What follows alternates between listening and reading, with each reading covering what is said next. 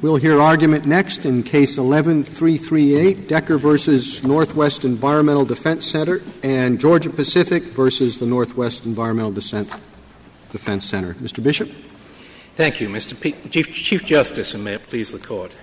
There is a straightforward ground for reversal here that rests on a standard application of deference principles to EPA's treatment of stormwater. Before we get into that, congratulations to your clients on getting almost all the relief they're looking for under the new rule issued on Friday. Thank you for calling it to our attention. Thank you. The problem with that rule is that it puts into place something that EPA has been telling the courts throughout this litigation, that in the stormwater rule, where EPA refers to Standard Industrial Classification 2411, that what it is referring to is solely the four identified point sources in the silviculture rule, rock crushing and so on. In this case, NEDC respondent argues that the statute, the language of the statute, which is that discharges that are associated with industrial activity must have NIPTES permits, prevents EPA from doing that. But there was no ruling in the Court of Appeals. The Court of Appeals did not rule on the statute, whether the statute mandates that these logging roads be covered. No, it did not. That is an argument that respondents have made in this and court. So that's not a point that this court could resolve in the first instance. I don't think that's right. The respondent can defend its judgment on grounds other than those that were the basis of the Ninth Circuit decision. Yes, you can do that, but this court is a court of review, not first view, and we don't take questions that haven't been aired below. Well, there's an additional reason why we don't think that the rule here moots the issue. Let's assume that there's a petition for review. I think that's a fairly safe assumption. That some environmental groups argue that the new rule is impermissible because it's at odds with the language of the statute. An argument that I think is near frivolous, but that I think predictably will be made. The rule is prospective. What we have is a judgment from the Ninth Circuit that says that we were in violation for decades by not having permits. But it's an unusual situation for us to rule in a case where the issue has ongoing significance and that's taken away, and what we would be doing is, when there is a new rule, we would be considering quite a lot of difficult issues to determine what the old rule was so that you can unravel what the Ninth Circuit has upheld. Well, let me argue. I thought the case law was fairly clear that when the EPA changes its rules in your favor, that the court can't impose penalties for a past violation. Well, I wish it were so clear. Certainly we think that is the case. What they have asked for below is penalties, attorneys' fees, and remediation of environmental harm. Now we think that under Laid law, they shouldn't be able to get any of those three things. Now, this only happened on Friday, so I can't claim that I've done complete research on the point, but I do think that there doesn't appear to be any law on the application of Laid law to a claim for mediation. Is this a new rule that I too haven't had much of a chance to look at it, but is this a new rule or is it an amendment of the existing rule? It's an amendment of the existing rule, but what it does is to put into place into the rule exactly what EPA has been saying throughout this litigation. There is nothing new in the rule. So this is something that EPA has been saying in the litigation and that we think is entitled to our deference as a result of that. Now it's in the rule, so it gets Chevron deference. Are you sure you want what you're asking for? What if we go ahead and decide this case and rule against you? Well, we're hoping that you'll rule with us, and certainly on the basis of this rule, you have to understand that their challenge to this rule is the claim that the words associated with industrial activity must be interpreted by EPA to include harvesting activities and the moving of the logs out of the harvest area. Now, I suppose that your clients and others similarly situated, where I guess it would be the respondents, can challenge the new rule, right? Yes. So you would have simultaneously pending a case involving the interpretation of the old rule and a challenge to the new rule, right, each of which would have the same issue. And this Court can cut through all of that by deciding this case, which the simplest way to decide this case is under the stormwater rule. If the Court decides this case in our favor under the stormwater rule, then that will preclude a large part of the basis for the challenge to the new rule. It's squarely in front of this Court. Mr. Fisher has made the argument here. The stormwater rule is squarely here. Congress completely revamped the Clean Water Act's approach to stormwater in 1987. And it made clear that as the default, point source stormwater is regulated by the states with NIPTES permits required only for discharges that are associated with industrial activity and a few other categories. And those statutory terms, industrial activity and associated with, are both ambiguous. And with those words, Congress left EPA with discretion to determine what activities count as industrial, and it's in keeping with dictionary definitions for EPA to have categorized activities like law, banking, retail, agriculture, and silviculture as non-industrial. But, Mr. Bishop, as Justice Ginsburg said, that question was not decided below, and in the context of this case, which of course was very different when it was briefed, Mr. Fisher spent a grand total of 2 pages. And rightly so. It was not the main issue in the case then. So would we really be doing something, good practice to decide this issue without really any briefing on it and without a decision below? Well, I think there is briefing on it. I mean, both parties have briefed it. It gets 2 pages because it's a near frivolous argument under the case law, I think. But well, that's the fact really is, if you don't, fair. It's 2 pages because it wasn't decided below, and because the question in the case was very different with a different regulation. The issue is before this Court. If the Court doesn't decide the issue, then we go back. We have to fight for years about remedies, about the appropriateness of remedies for this adjudicated past violation. Under Laidlaw. Laidlaw has some very complex law that's developed. You wouldn't have to do anything if the Court vacated the decision below. Then you wouldn't be facing anything. Obviously, if the Court held the case was moot, then we'd like the vacator. But in addition, there's going to be a challenge to the new rule. Would you be entitled to it? Yes, we believe we're entitled to vacator. So if you're right that you're entitled to it, and we agree with you, then there's nothing, you don't have anything hanging over your head. Well, what's left at that point is another 5 or 6 years of litigation under the new rule on an issue that is briefed in this Court, before this Court, and I think relatively easy to decide. Which issue are you talking about? The industrial activities issue? Or the industrial activities issue. I mean, the rest of this case has become very complex, I think, because the government has raised a Seminole Rock argument that no one's ever heard of before. Mr. Fisher has introduced an argument about whether the 1375B categories, this case falls within those categories. But there's a simple way to decide this case, and that is under this stormwater rule.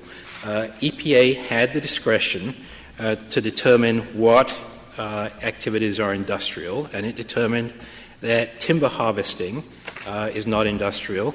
It defined immediate access roads in a way that does not cover these roads, even if it were industrial. And these are terms, the term industrial is one that is ambiguous.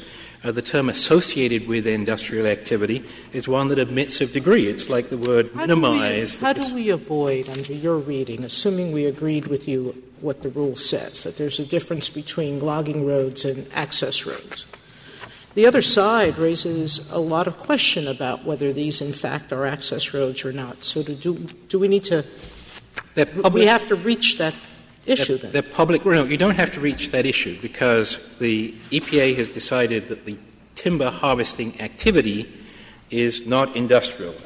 In the rule, implementing this rule with a multi-sector general permit for industrial activity, EPA said, quote, harvesting activities including loading and initial transport from an active harvest site are not required to be covered under the stormwater permits. It's been perfectly clear when it promulgated the rule. It said that the reference to SIC 24 was a reference to sawmills, planing mills, and other mills. When in the briefs in this case, it explained the reference to SIC 2411, it said by not excluding SIC 2411, EPA intended to reference only the 4 categories of silvicultural activities already defined as point sources. So EPA has been absolutely clear that timber harvesting is not industrial activity, and therefore we don't get to the associated. It may not be, but these are pipes, ditches, and channels, which the CWA explicitly defines as point sources that are not part of the harvesting. By definition, they're not. You're saying, public roads and not access roads. Remember that the stormwater rule applies to point sources. The default position under the stormwater rule is that point sources do not require NIPD's permits. And then Congress said there are certain categories that do, and one of those is discharges that are associated with industrial activity. EPA has said that under these terms, associated with industrial activity, neither the timber harvest nor the roads. The initial loading and initial transport from an active harvest site are not required to be covered by stormwater permits. It says in the rule that immediate access roads are the only things that are covered. It explains in the preamble to the 1976 rule that means on-plant roads that are dedicated for use by an industrial facility, not public roads. These are public roads. These are used by hunters, fishermen, off-road vehicle enthusiasts, bird watchers. These are fairly heavily trafficked public roads that are used for a few weeks every few decades for logging activities. And so these are not, EPA has been very clear, the sort of... Am I correct or incorrect that a considerable number of these roads, or a significant number of these roads, were built initially by the logging industry? Yes, some of them surely were. It's a little hard for you to say that when these were built by the logging industry and presumably maintained to some respect by the logging industry, to say, oh, well, these are used by hunters and so forth.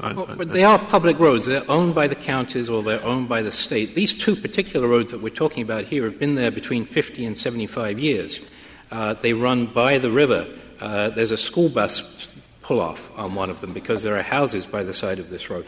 These are quintessential public roads that are used by loggers from time to time. Are they built there? Are there other roads that are built by us? Yes, but they are public roads maintained by us under contracts with the state only during the period when we are using them for logging activity, and otherwise maintained by the state.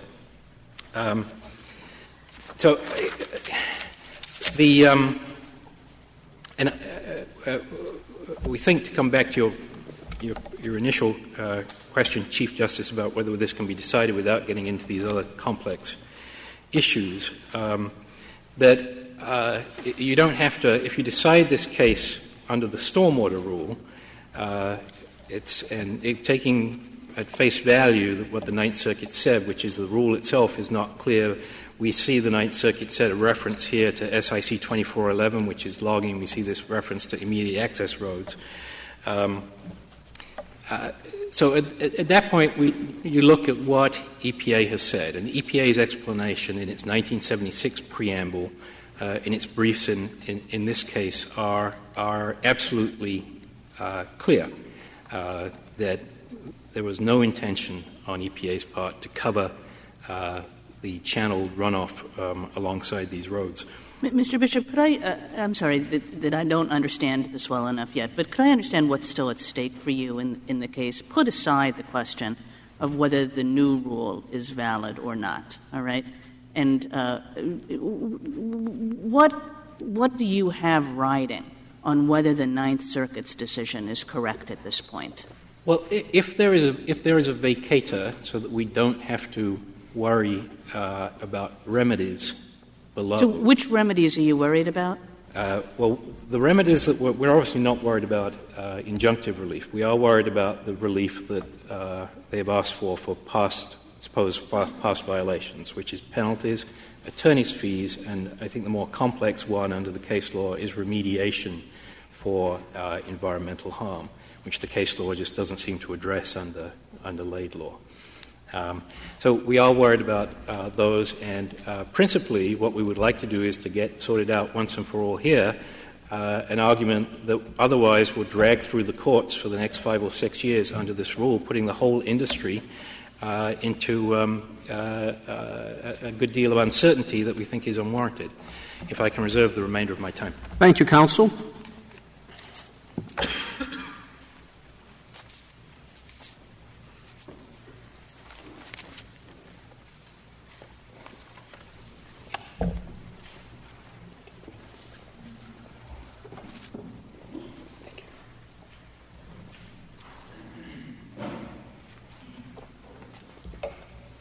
Mr. Stewart.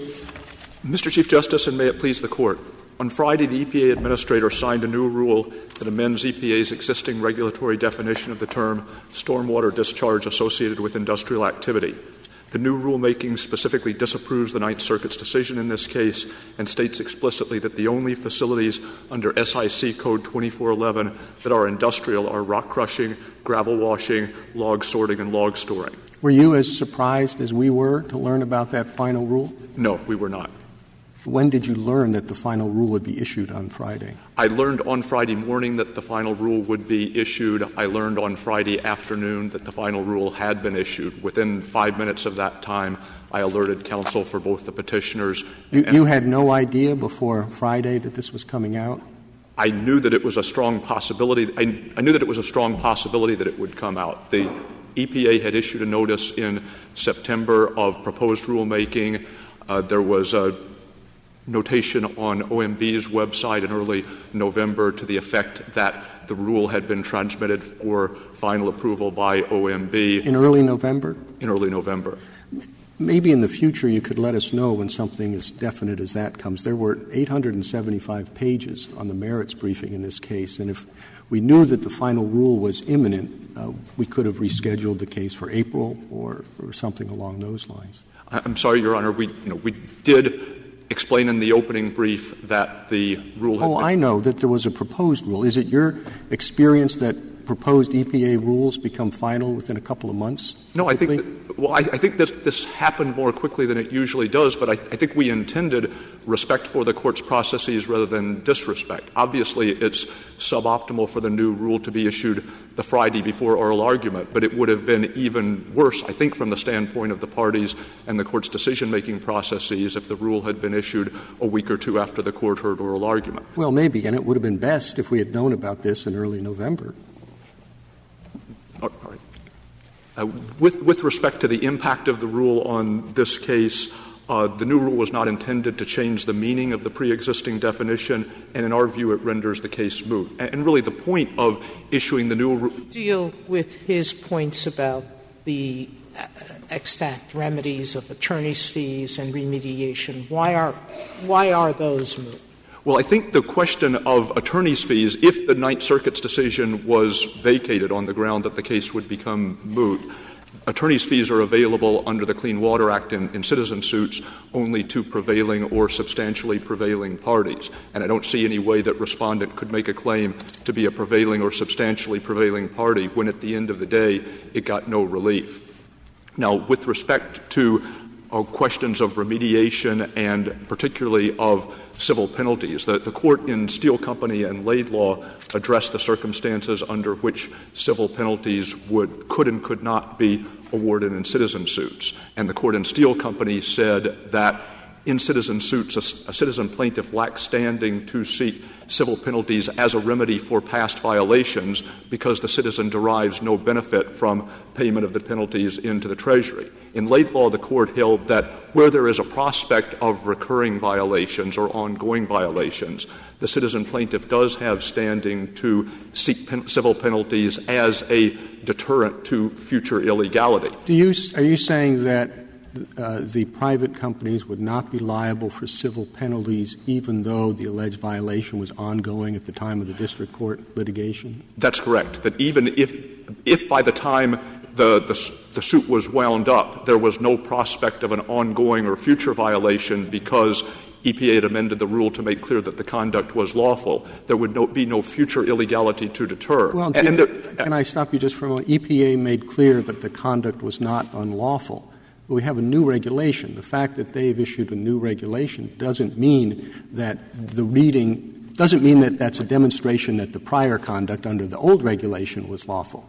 Now, I know you've taken the position that it was not, but you've got a Court of Appeals decision saying it was. That's correct. And if we actually had a civil penalty award issued by the district court in the first instance, it might be a more complicated question whether that award should be vacated. But the district court ruled in the petitioner's favor. There was never any civil penalty award. And so if the question is, can the district court at some future stage of this case enter a civil penalty award, under Laid law, the only justification for that in a citizen suit would be to deter illegal conduct that might be thought to be possible after the civil penalty award was issued. And that would have to be based on the assumption that the Ninth Circuit decision was wrong.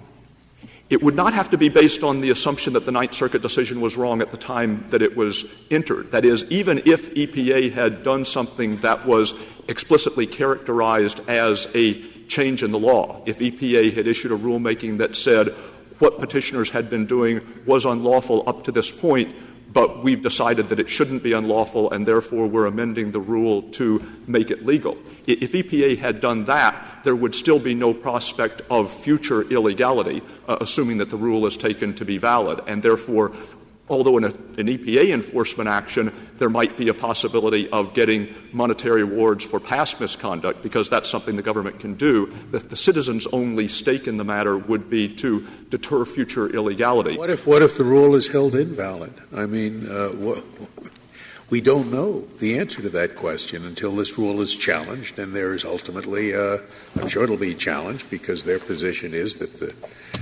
this rule contradicts the statute. So how does that factor into your analysis? It certainly is possible that the rule will be challenged, but as petitioners have emphasized in their brief, and we agree, the proper forum for adjudicating challenges to the validity of an EPA regulation is through a suit brought against EPA based on the administrative record. That is, a citizen suit against the petitioners. I understand that, but my point is until that suit is concluded, you don't know whether there's a possibility of future violation or not, do you? You don't know. But I think at this point the prospect that the EPA rule would be both challenged and vacated is sufficiently speculative that it would be out of keeping with general principles of mootness for the court to go on to decide the question of what the old rule meant. And really, is what you said true also of the remediation piece of this? You said that at this point, even if we understand this as a change in law, the plaintiffs would not be entitled to fines. Would they also not be entitled to any kind of remediation? I think we would want to study that a little further. The general rule certainly is that the propriety of injunctive relief is determined on the basis of the law in effect at the time of the court's decision. And under the newly promulgated rule, once the rule took effect, that would be to the effect that the discharges from stormwater runoff are not covered. And an order requiring remediation would be a form of prospective injunctive relief. It would address. Is it your submission that we should issue an order vacating this moot or issue an order for the Court of Appeals to consider whether it's moot? I think either one would be. What is your submission? Our preference would be that the court issue an order vacating as moot, but it would also be an appropriate decision to leave that to the Court of Appeals in the first instance. And again, EPA's objective in this was to obviate the need to decide vexed questions concerning the meaning of the old rule. That is, EPA has said for nearly 40 years that it doesn't believe that NPDES permits are the appropriate way of addressing the dangers to water quality that are posed by these sorts of discharges. And I'm having trouble seeing how we can dismiss it as moot when there would remain pending claims for civil penalties and injunctive relief, which you've already said you want to take a closer look at. and attorney's fees. Now, you seem fairly confident that they'll lose on those, but you felt pretty confident that you'd win on this. Well, I think the one piece that we would want to take a closer look at is the specific question of remediation for past harm. That is, concrete steps on the ground to undo the results of past discharges. The other two pieces of it seems strange that there would be an order of remediation to undo the results of past discharges when at this point the law going forward is go ahead and discharge. I think that's correct. That as I say, we haven't specifically focused on this question, but my instinct is that an order of remediation would be an aspect of prospective injunctive relief that would be governed by the general rule that injunctive relief is to be determined under the law at the time of the Court's decisions. But with respect to the other two elements of relief, I think those can be easily dealt with as a matter of law. That is, to the extent that they are seeking an injunction ordering that no further discharges occur without a permit, then clearly the propriety of that sort of injunction would be determined under the new rule, and it wouldn't be available. And I think Laidlaw is clear that the only basis that a citizen has for seeking civil penalties is to deter future violations, not to punish prior violations. Is this something that, in terms of mootness, we should evaluate under the voluntary cessation doctrine? No, I don't believe so, because here the basis for mootness is not that the defendants in the suit have promised to change their ways. It's that EPA has issued a new regulation to make the EPA has changed its ways. Well, EPA is not the defendant in the case. So even if this were viewed as a change in ways, it wouldn't be voluntary cessation. Thank you, counsel.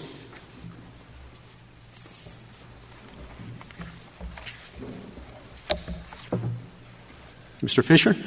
Mr. Chief Justice, and may it please the Court. It seems to me, in light of the recent events, that the most appropriate course for this Court is to just simply dismiss this case as improvidently granted. If this Court had had gotten a cert petition under the circumstances present right now, it seems to me there would be three very strong reasons simply just to deny the petition. First of all, because EPA in its rulemaking on Friday afternoon itself says that the Ninth Circuit decision cancels out any impact of the Ninth Circuit decision on the ground moving forward.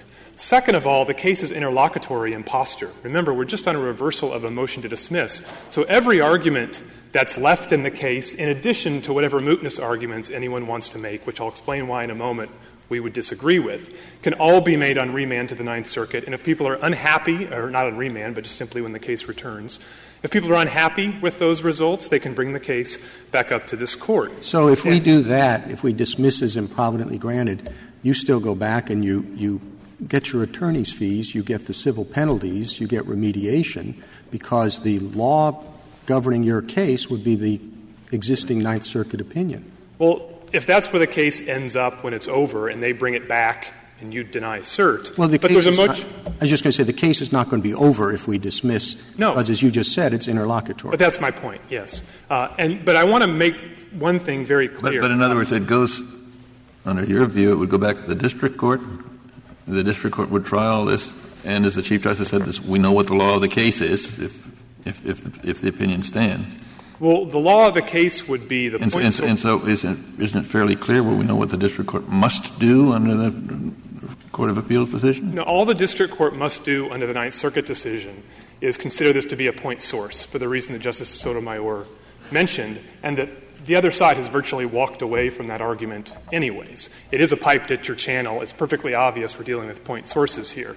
The only question is whether you have this covered by the stormwater rules to the extent they're valid, and that the district court or the Ninth Circuit or whoever would consider in the first instance, and that could come back to this Court. But if I might just explain to this Court, I think it will help the conversation if I explain exactly what our case looks like going forward. Because we have and will maintain a claim for forward-looking relief for two reasons. One is, for the reason that was mentioned a couple times in the beginning part of the argument, because we contend that the new rule simply violates the statute. And we have a right to bring a citizen suit for a violation of the Clean Water Act itself, which is to say the language that requires EPA to regulate all districts associated with industrial activity. So you're disclaiming that you have to go to the Court of Appeals. You think you can bring a citizen suit to challenge the validity of the regulation? Well, I wouldn't put it exactly that way, Justice Sotomayor. What I would say is that we have the power to bring, or we have the right to bring a citizen suit to enforce the act. And if there's a regulation that the other side brings up that says, supposedly says, we're exempt from having to get permits, our position is that regulation just simply doesn't fall under 1369b1 for the reasons Judge Pryor just found for the 11th Circuit. I sent that up as supplemental authority. But we didn't, that is the question. The question of what the statute requires was not decided below. That's correct, Justice Ginsburg. The Ninth Circuit had no reason to reach it because the regulations on stormwater, as then written, were absolutely clear that logging activity. And you're not urging that we reach it? I think the most prudent thing, as I said, is for this Court not to reach that and to let, as you described, to let a lower court look at it first and to bring it back. But if I can finish my question, or my answer to Justice Sotomayor, the reason why that regulation doesn't require us to go to Court of Appeals in the first instant and actually lets us proceed on a citizen suit is because the only two subsections of 1369b1 that they have mentioned are subsections E and F. Subsection F deals with EPA decisions, quote, issuing or denying a permit. Well, this decision does neither of those things. Secondly, it covers EPA actions that set effluent levels or effluent limitations. And again, for the reasons the 11th Circuit just held and other courts have held, this doesn't do that either. So there's nothing in 1369b1 that stands in our way of bringing a citizen suit to enforce the statute on Mr. those Bishop, terms. why would you proceed that way? It's at least arguable that you're wrong on that. I mean, it's a question as to what 1369 does. And you obviously do have the route of direct review. Why don't you proceed that way with respect to the new regulation? Well, I think that what we'll do is proceed whatever way we can. Because either we're supposed to go directly to the Ninth Circuit or any court of appeals, or we're not. And if we are, then we will. And if we're not supposed to go to the court of appeals, as we believe a fair reading of the law, I don't think there's any plain text meaning of the law that could go otherwise, then we have the only way we can do this is through a citizen suit. So you think that on your view of 1369, you can't go to the Ninth Circuit? Exactly. And that's what the 11th Circuit just held in a case just like this, where there was a regulation at issue that exempted certain discharges from the permitting program. And the 11th Circuit said, case dismissed. You can't bring this directly to us. So we have an ongoing claim for a violation of the statute, which I can't imagine this Court would want to address in the first instance. We also, it's important to understand, have a second claim. And before I describe that second claim, let me describe overall, just remind the Court what exactly the case is about. The case isn't about, as the other side has portrayed many times, all logging roads that may exist in the world or the United States. What the case is about are two very specific kinds of logging roads. One, logging roads that drain themselves by way of pipe ditches and channels. Only the small subset of logging roads that do that. And second of all, only logging roads being used for active timber harvesting and hauling. Not roads that just happen to be sitting in the forest, not being used, but only the small subset of logging roads being used for active timber cutting and harvesting. Active, what does that mean? It means they cut maybe what, every 10 years? Is that active? Well, what about the 9 years in between? Are they being actively used? No, Justice Scalia. And so under the facts of this case, remember, we're on a motion to dismiss, so when Mr. Bishop says 1 or 2 weeks out of whatever, we would like to have a record on that because we don't think that's the reality. But what we say in our complaint is that they have a contract with the State of Oregon to harvest particular areas and use particular roads to access that timber and to take it out. And the contract actually requires them to use those roads and to maintain their drainage systems. And so our claim, again, just to remind you what our claim is under the statute, is that harvesting activity can't be thought of in any other way than industrial in nature, and that these roads are associated with that activity. They're designed for that purpose, and they're indispensable to the activity. Now, we have a second argument, even if the Court thought that we couldn't win, or whatever court looks at this, thought we couldn't win on the statute. We have a Chevron Step 2 argument that we will make and have every right to make. Because if I'll beg this Court's indulgence, if this rule that they have just announced on Friday afternoon is not as clear as you might think.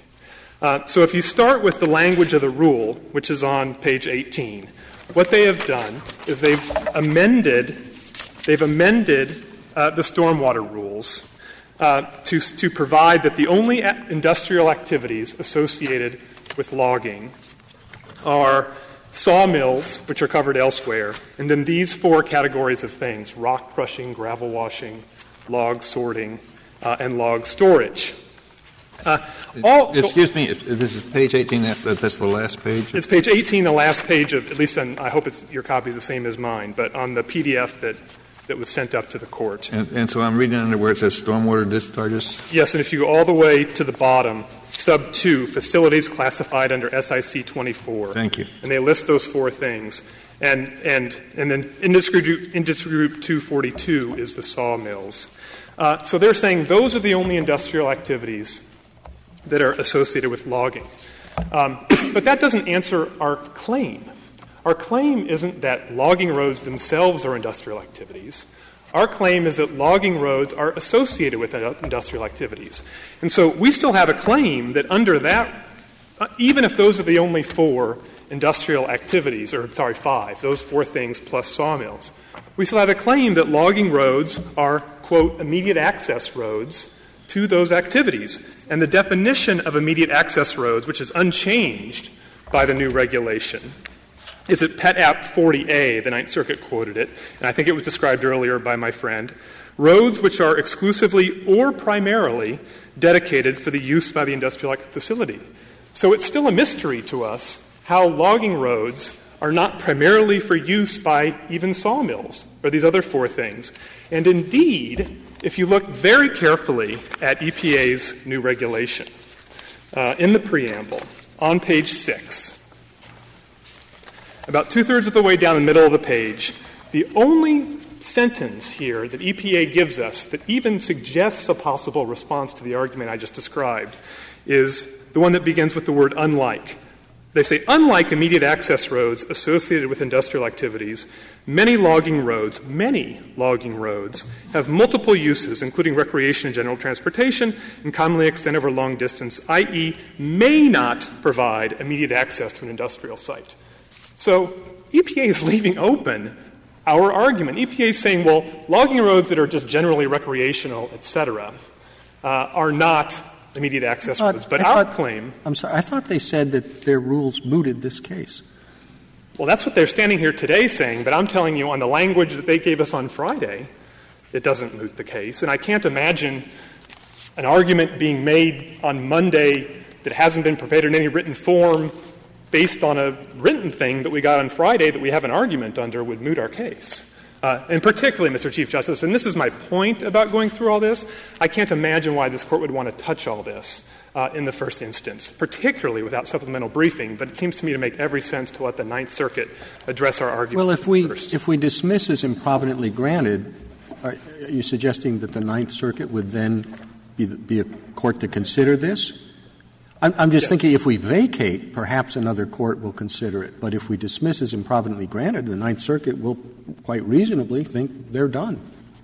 No, because we have a forward-looking — the first thing we'll tell the Ninth Circuit is — Well, I mean, they're done in terms of their interpretation of the regulation and the applicable law. I think only as to the backward-looking regulation, but now we have our complaint, as a citizen suit does. But then why aren't your concerns met if we vacate for the Court of Appeals to consider in the first instance the extent to which this regulation may bear on its opinion? Well, I think that gets you very close to the same place, Justice Kennedy. I'm just saying there's no reason to vacate because the Ninth Circuit's point source holding is so self-evidently right that I don't know why you'd go to the trouble to do that. It makes the case simpler going forward. The Ninth Circuit had, of course, EPA's views before it.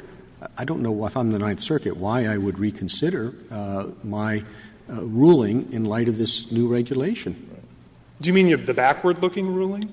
I mean the ruling in the decision that they issued that's before us today.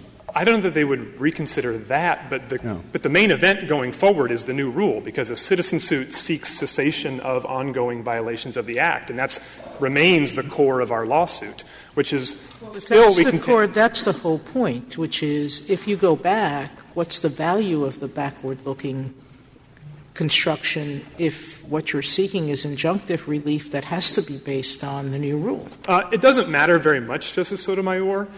There's two ways in which it might matter a little bit. One is if we want to press a claim for any kind of civil penalties or remediation, the backward-looking thing would matter. We have to decide whether we want to do that. The second way it would matter would be it would provide a helpful baseline for judging the new rule in the totality of EPA action, which brings me back to the argument I was describing, which would be our Chevron Step 2 argument, that EPA has simply either left this argument open. It is still a mystery to us what EPA thinks about our real argument, which is that active hauling logging roads, when they're being used for active harvesting and hauling, are subject to the Act because they're plainly associated with industrial activity. And if EPA later on came out and said, no, we mean to exclude that too, then we respectfully submit EPA would still have a lot of explaining to do. First of all, we would very much wonder why log sorting, log storage, gravel washing, and rock crushing are industrial activities, but mechanized timber harvesting with 20-ton pieces of machinery is not. We'd also wonder why this stuff isn't industrial activity, where construction activity, landfill operations, surface mining operations that have all the same attributes of being done out in the field, extraction of resources, heavy machinery, et cetera, are, as the EPA itself admits, industrial activity. But somehow, logging, which has all the same attributes, isn't. And so that's what our claim is going forward. Now, I'm not asking this Court to address that because I'm not sure this Court wants to get into all of this stuff yet. But what I am telling this Court is there's no basis whatsoever to find this case as moot. Or I don't think this Court would want to touch any of the arguments being made here without further briefing, at least as to the new rule. We do think it's absolutely clear we're dealing with point sources. We do think it's absolutely clear, based on the language of 1369b1, that there just can't be any way that there's a jurisdictional or whatever other kind of problem you want to label it with us bringing a claim based on the statute itself. The new regulation just simply doesn't fall into those. So if this Court dismisses the case, we'll go to the Ninth Circuit and tell them we want to go forward for the following reasons. And if anybody's unhappy with what happens in the Ninth Circuit, obviously we can file or they can file petitions for cert in this Court. Let me just say one last thing to this Court about what we view as really the arbitrary and capricious nature of EPA's new rule and why you shouldn't touch it. Remember, I said, and this is in EPA's regulations themselves, that construction activity, any construction activity in a site 5 acres or more, is industrial activity. So if a developer buys a parcel of forested land and wants to build a subdivision there, and the first thing the developer does is punch in some roads and drainage systems and cut some trees down to make room for the houses, that is covered by the EPA's stormwater rules. But if a logging company does precisely the same thing, EPA's position seems to be it's not covered. And not only is it not covered if it happens on public land, but I think at least the implication of my friend's position is that for logging companies, of which there are many in the Northwest, that own their own land, own their own giant pieces of forest land, and that are not open to the public, that are not open to hunters, that are not open to recreation, but they have their own logging roads on their own private lands that nobody can use but them, I still think his position is that's not covered by the Act. And finally, EPA has one other thing that I want to point out to the Court about this new rule. And it's, again, it gets our head scratching as to what EPA is really doing here. EPA says twice in the preamble to the new rule, once on page 7 and also on page 12, that it, quote, retains the authority to designate at least some logging roads as covered by its so-called Phase 2 system. What the Phase 2 system is under Section 1342P, which is the Stormwater Amendments to the Act. It's the category of point source discharges that EPA says are not industrial activity, associated with industrial activity, but we nonetheless are going to require certain things of them. This is the critical point. EPA says this twice. Well, the only authority EPA would have to regulate any logging roads, discharges from logging roads, is if they're point sources. Because you don't get into the Phase 2 program, you don't get into the stormwater amendments unless you have a point source. If it's a non-point source, then as my friend has pointed out quite at length in his briefs, it's entirely up to the states, and EPA has nothing to say about it. I'm looking at page 7, and it doesn't say the authority designate additional roads. It says additional stormwater discharges. Right. Now, that could be stormwater discharges that have nothing to do with logging. I think if that's all we had, Justice Scalia, it might be a little bit ambiguous, although, of course, this is in the context of logging roads. But look at page 12, and this is the final this is the very end of the preamble. The last sentence, EPA believes that stormwater discharges from forest roads, including logging roads, should be evaluated under Section 402P6. The only authority EPA has for doing that is if they're point sources. Whereas EPA has filed a brief in this case that says at least some of them are not. I don't know if it's walking away from that or is planning on walking away from that. But again, there's a variety of questions I think that EPA should have to address and answer. Did you have one? I'm sorry. That EPA should have to address and answer before any court does anything based on this new rule. But if you were challenging the new rule, you would have EPA as your adversary. The format of this case now is we have Decker on one side and you on the other, and the EPA is not in the lawsuit. Well, EPA, of course, is an amicus, Justice Ginsburg, and EPA has an ongoing right to intervene in any citizen suit. That's a statutory right, and there's a statutory notice that any plaintiff in a citizen suit is required to provide to EPA, which we did provide to EPA. And so EPA has every right to intervene in the case at any point as a party. Right to intervene and dismiss the action? Well, I think that EPA has a right to intervene and make an argument that the case is moot or any other substantive argument that they would like to make back in the Ninth Circuit. And, of course, mootness, if it's genuinely moot, which for all these reasons we think, of course, it's not, but mootness is an Article III principle that an amicus could raise and a court would be bound to consider on its own. Yeah, they're just intervening. It's not like what happens in the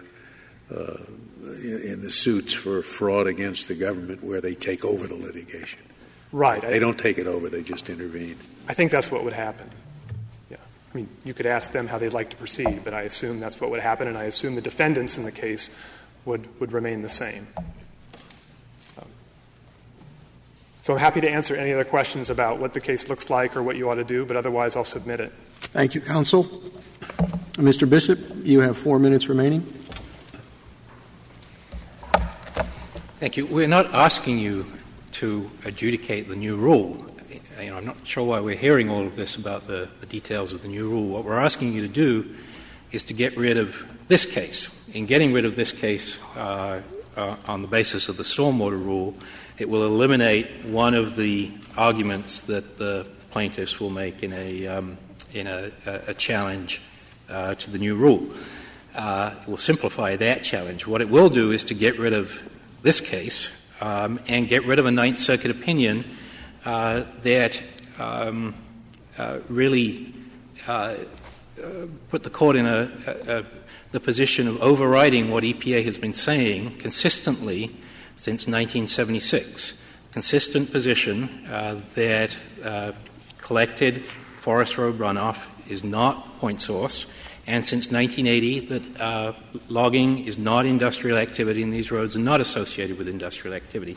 And for my clients, that is has a great deal of value, particularly since, as Mr. Fisher has admitted, what he really wants here is to be back in the Ninth Circuit seeking not only, apparently, relief, backward-looking relief, but also prospective relief. If there are no further questions, I'll submit. Thank you, counsel. Case is submitted.